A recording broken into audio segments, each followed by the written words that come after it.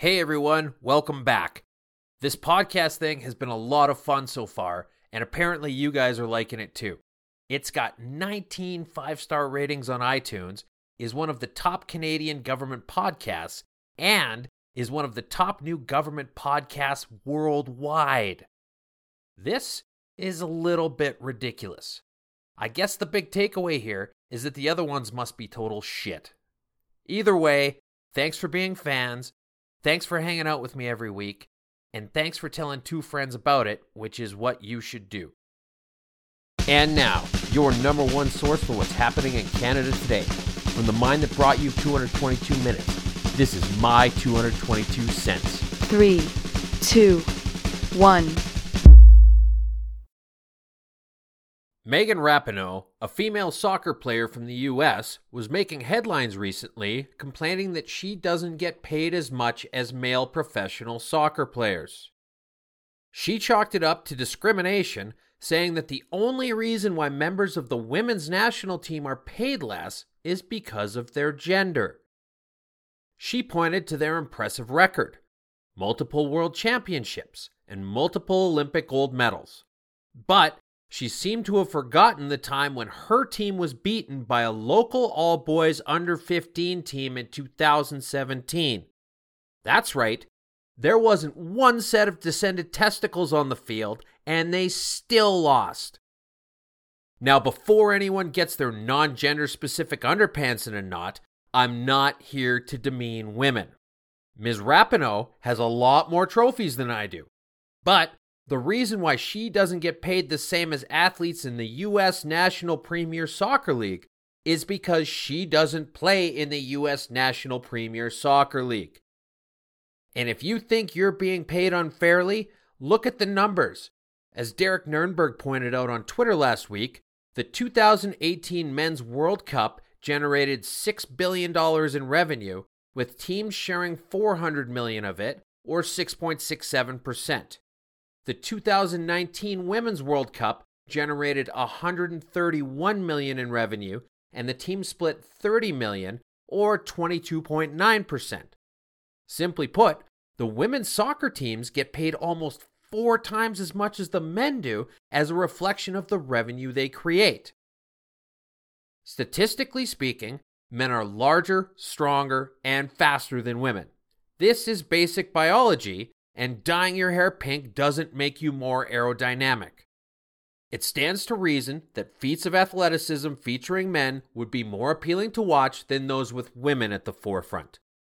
And given the fact that sports are some of the last bastions of meritocracy, top athletes, that is, male athletes, should get paid more than women.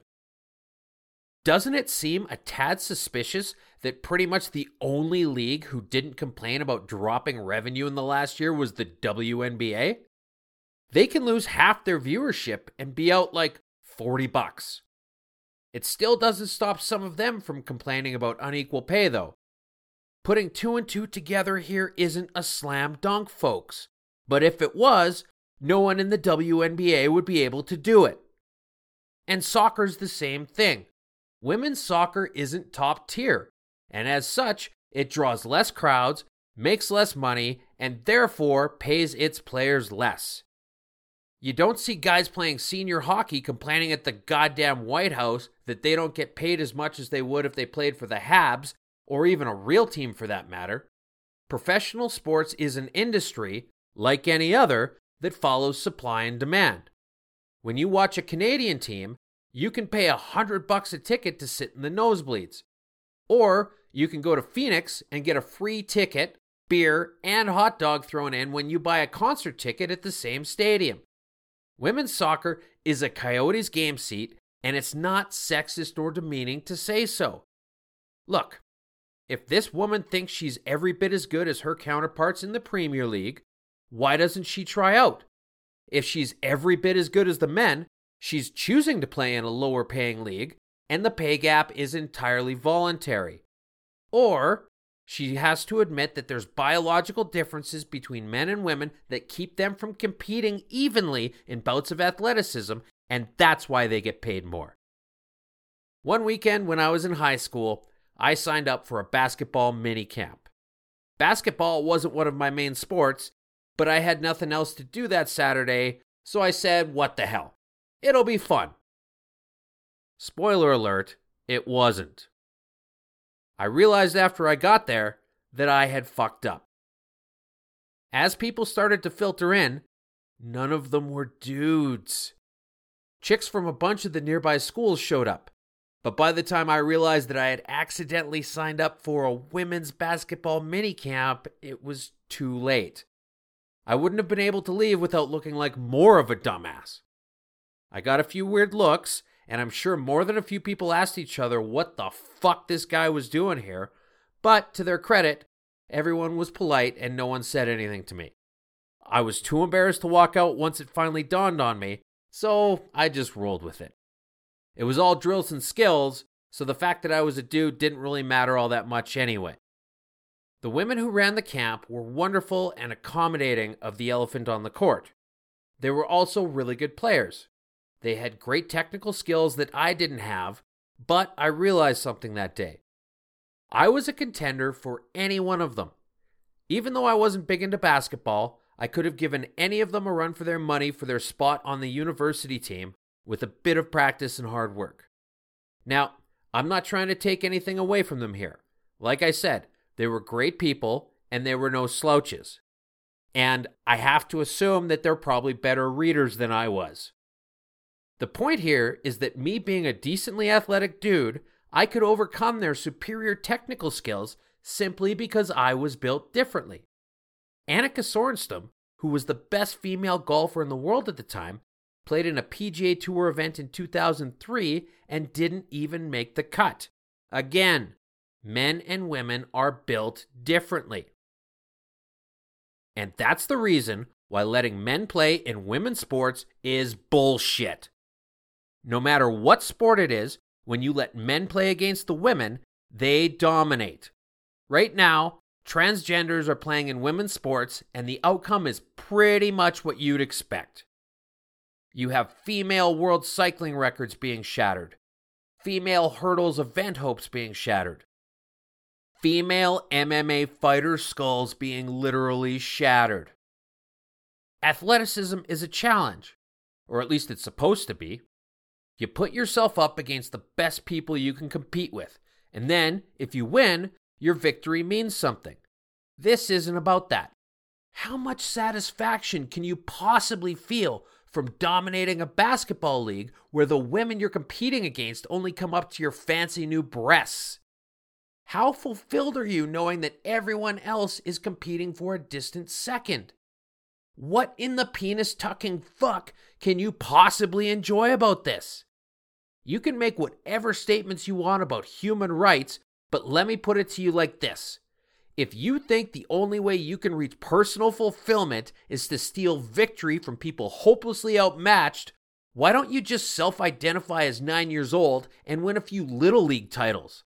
Or better yet, just show the judges your IQ test and qualify for the Special Olympics. You people are sad, disappointing, and pathetic. Now, I know what you're thinking. 222, you hypocritical ass-face motherfucker. You went to an all-girls minicamp in a sport you didn't even really play because you were too stupid to read the pamphlet. And now you're trying to tell us it's bad when other people do it? Fair enough.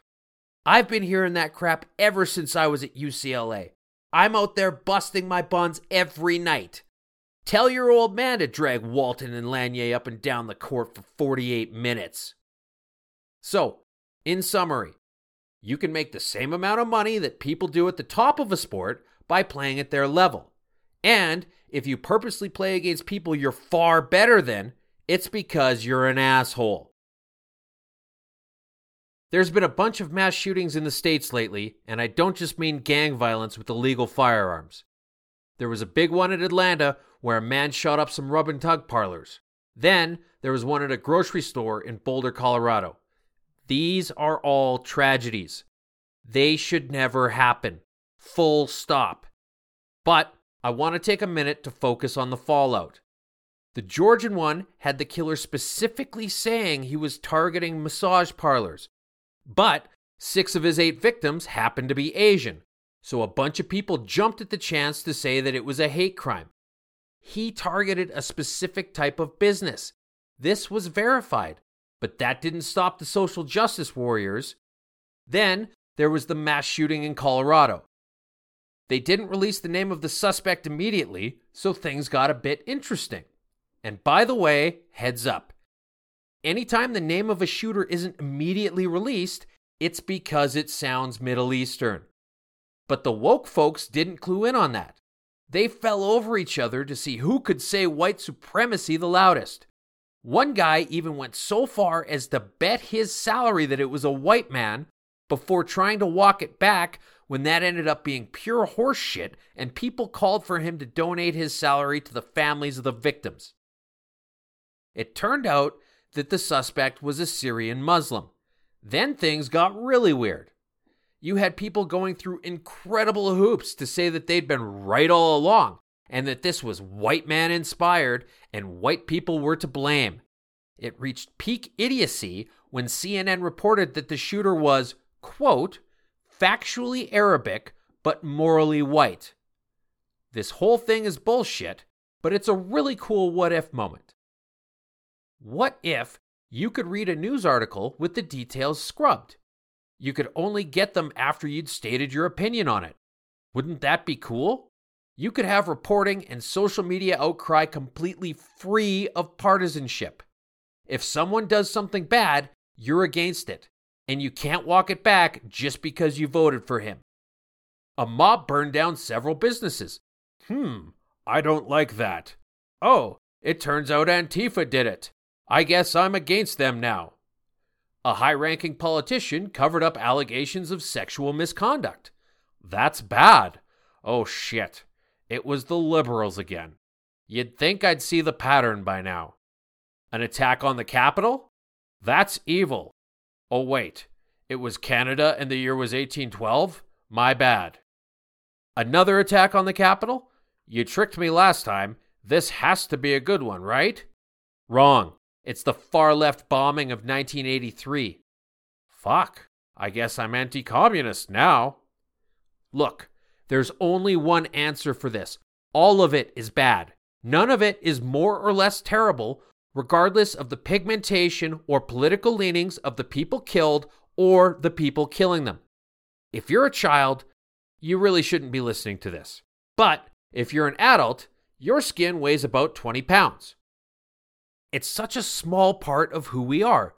Let's stop using it as the defining characteristic. Here's another thing. We need to stop deifying the shitsical lunatics doing these things. When you talk about how there was a lone wolf shooter or that he planned and orchestrated this one on his own, you're building him up.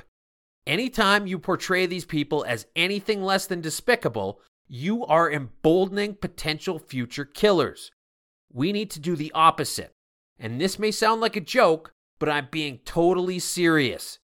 Ahmed al-Aliwi Alissa, that dickless, friendless, spineless piece of shit, opened fire at a grocery store in Boulder, Colorado last week. He was remanded into custody and will likely spend the rest of his life being fucked with mop handles. Faisal Hussein, that goat fucker with the baby carrot penis, killed 2 people in Toronto in 2018. What a fucking loser. Gabriel Wortman, a pathetic virgin, took time away from licking peanut butter off his dog's balls, the old switcheroo he likes to call it, to murder 23 people in Nova Scotia. I'm serious, folks. If we start reporting things this way, they're gonna happen a lot less. You want to talk about journalistic responsibility? This is a great place to start.